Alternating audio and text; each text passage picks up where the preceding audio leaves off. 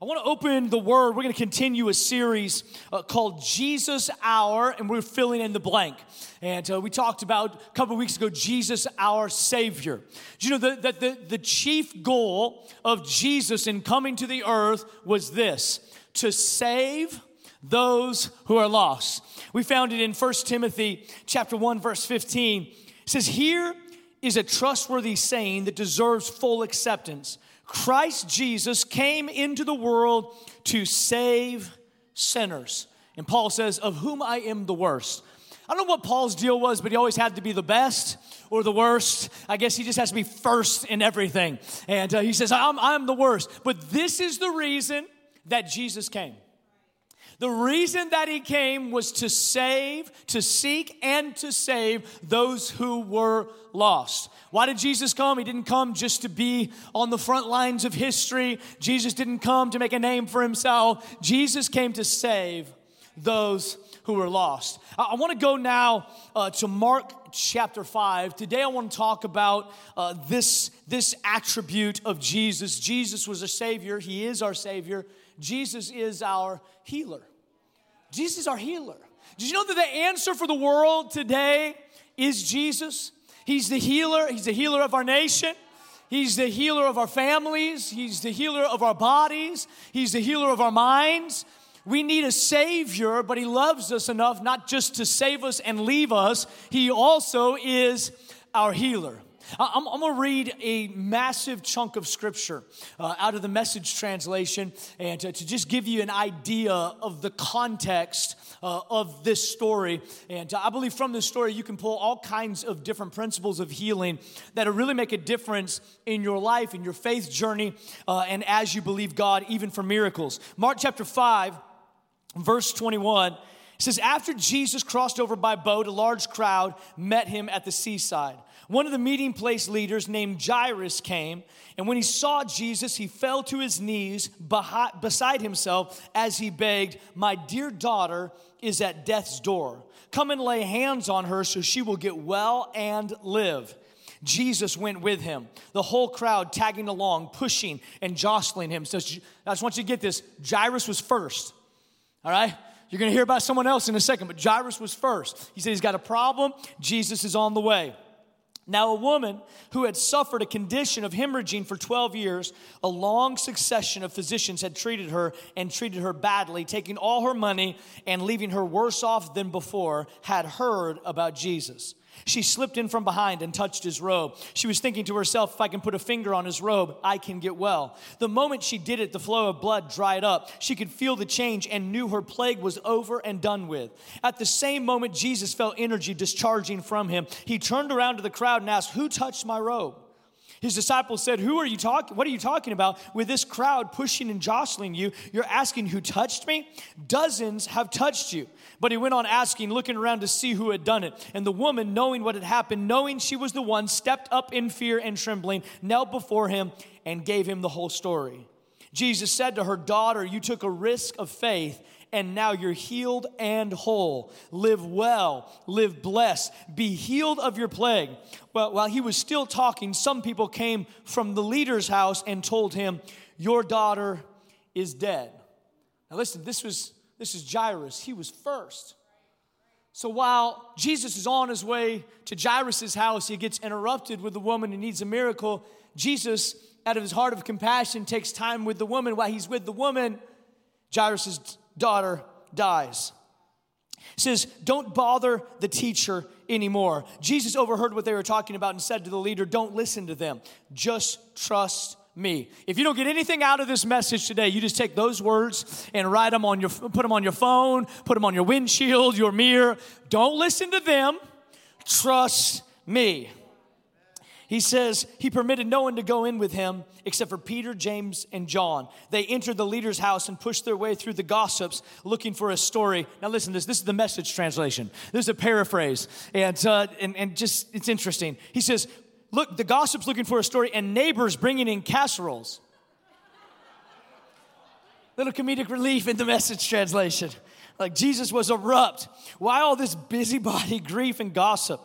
This child isn't dead. She's sleeping.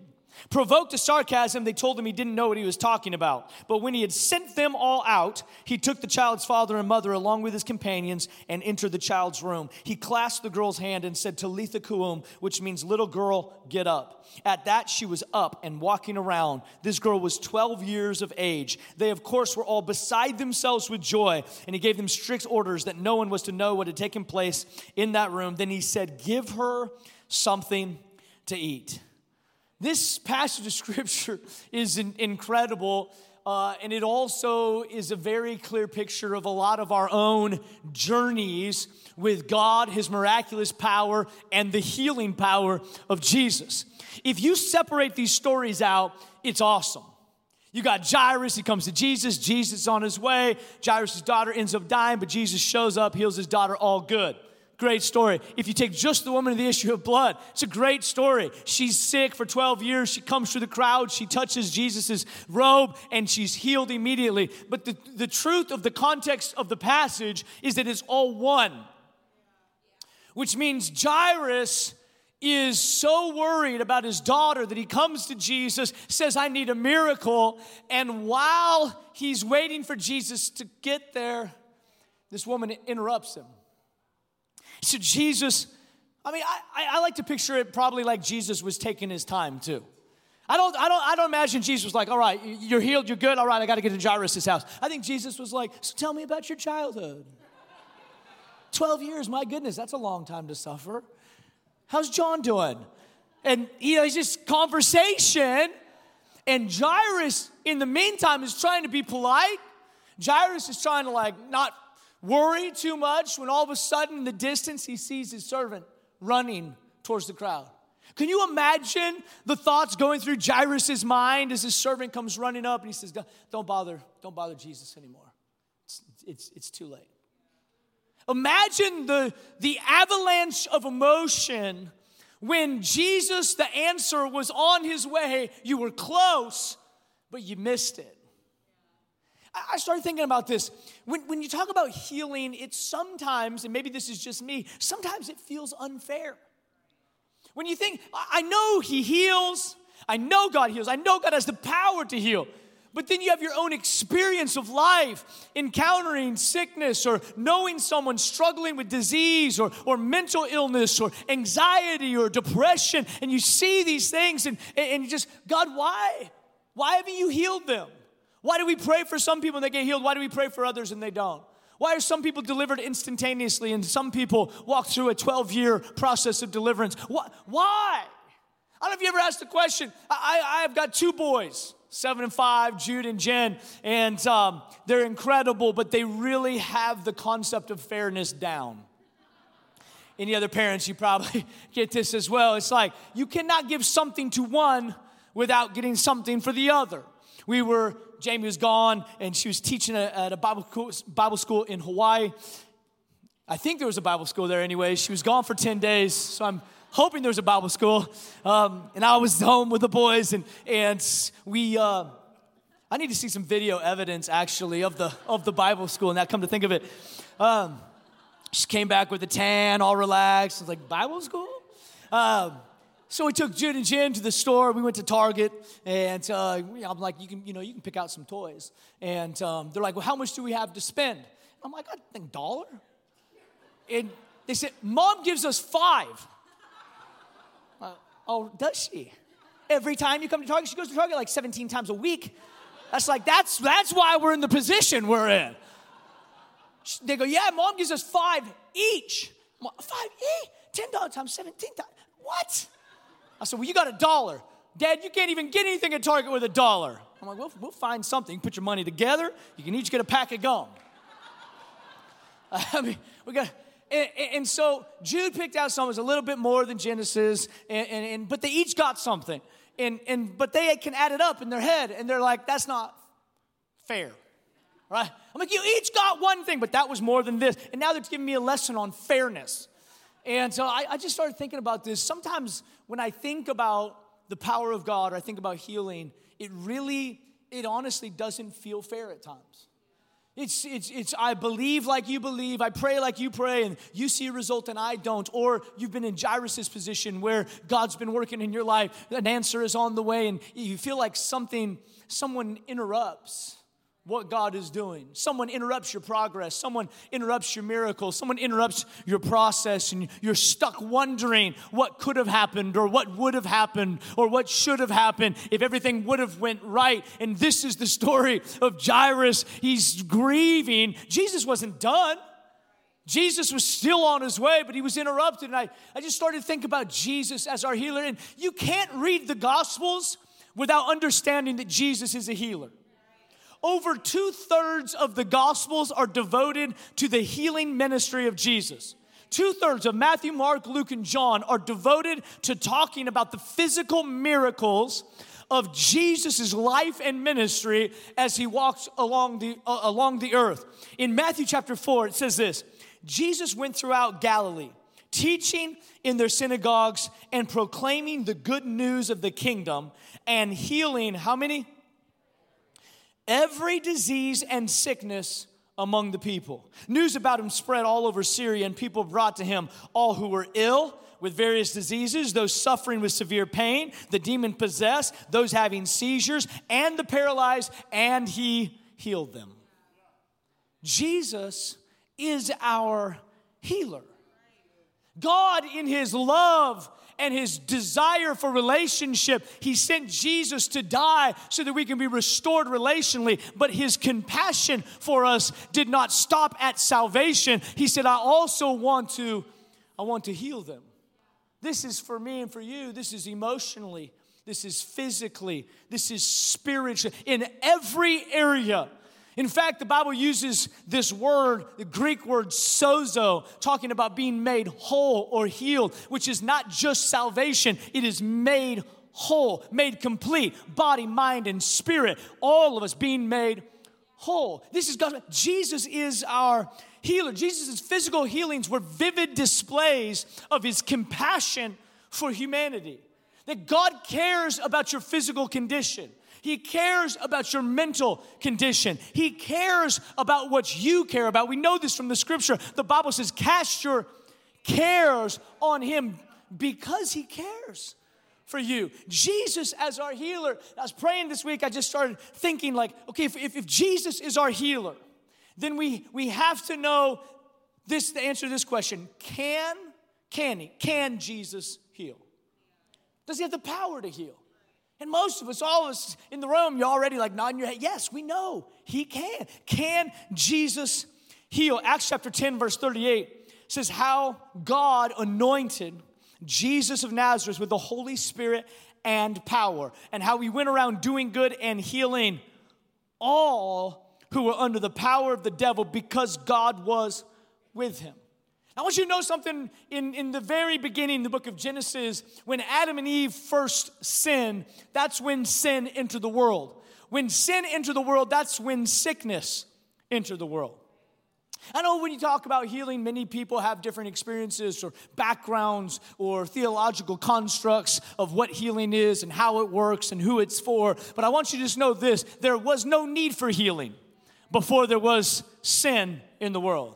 This is before the curse. When Adam and Eve sinned, it unleashed the curse on humanity. And we now are steeped into sin. We need a Savior, but we also, for the first time in creation, now there was sickness, there was disease, there was infirmity. The Bible teaches us that Jesus became a curse for us, redeeming on the cross, redeeming us from the curse of the law, which means that whatever has been put on us in sin and in sickness, Jesus died so that we would have an answer or a way out of those things. He's our Savior, and he's also our healer.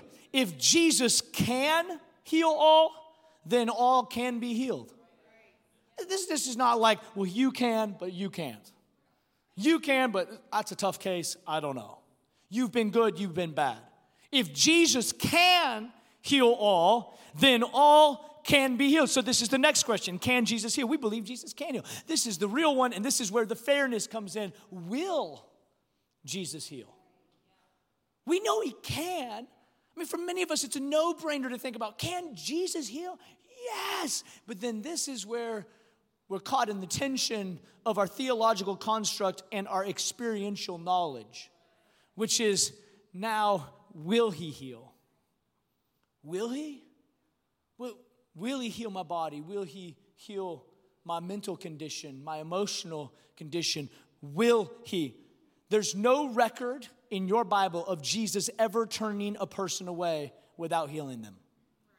You cannot find it in the life of Jesus where he says, not you. You cannot find a record in your New Testament of Jesus where he said, man, that didn't work.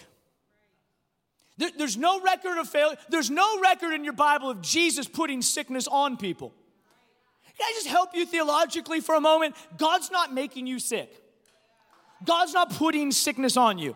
God's not judging you for your wild teenage years by giving you a condition that you have to live with now. In fact, the Bible teaches us that the enemy comes to steal, to kill, and to destroy. But Jesus came, he says, I came that you might have life, and that life to the full. So anything that's trying to steal from me is not God. Anything that's trying to kill me is not God. Something that's trying to bring me life and life to the full and freedom and healing in that life is him. And people live under the weight of condemnation and shame, thinking that a condition that they're experiencing either emotionally, mentally, or physically must be God's judgment on their life and God's will for them to suffer. Can I tell you that Jesus suffered once and for all so that you don't have to suffer in the same way? It does not mean that we will not go through difficulty or ever have our bodies affected or our minds affected by sickness or disease. It means that in the midst of that, there is now an answer. Where there was no answer, there has become an answer. So can Jesus heal? Yes, we know he can. Will Jesus heal? We know that his desire is to heal. So let me just help. And you might not agree with this right at the beginning, but it's okay. Just hold on to it for a second. It's not God's will for you to be sick. It's not God's will for you to be diseased. It is not God's will for you to be depressed. It's not God. Some of you are like processing this, like, but what if I am? It's okay if you are, because this is the great news. You don't have to stay there. Now, for some of you who are saying, well, I've already tried this. Pastor, I've been struggling for years. I've done everything right. I'm going to talk about this in just a minute, because this is not about us getting the desired end that we want when we want it. This is about trust that God's will for us is to be healed. This is about trusting that God's heart for us is good. This is about trusting that Jesus can and Jesus will. If Jesus was willing, then Jesus is willing. I got people tell me sometimes, like, well, Jesus did all those miracles, but then it was over. Like, once he ascended, like, the miracles were over. And that's difficult for me, because I've seen people get healed. And if I've seen people get healed, if you've seen one person, if you've heard one testimony that you believe of someone encountering healing, then guess what? It's happening. You can't say it doesn't happen and have one occurrence of happening. If it's happened, then it's happening. It's happening. In our text, it's interesting how Jesus navigates this story, and he walks through. And I want to give you just a couple things that I think are really important for understanding and really experiencing Jesus as our healer. And this is something Jesus was really passionate about. Jesus was passionate about the atmosphere. The atmosphere. Now, some people are like, the atmosphere doesn't matter. It's about God. It's about his power. Well, Jesus cared about the atmosphere. He cared about it a lot in this story, because when Jesus walked up on the scene, people were eating casserole.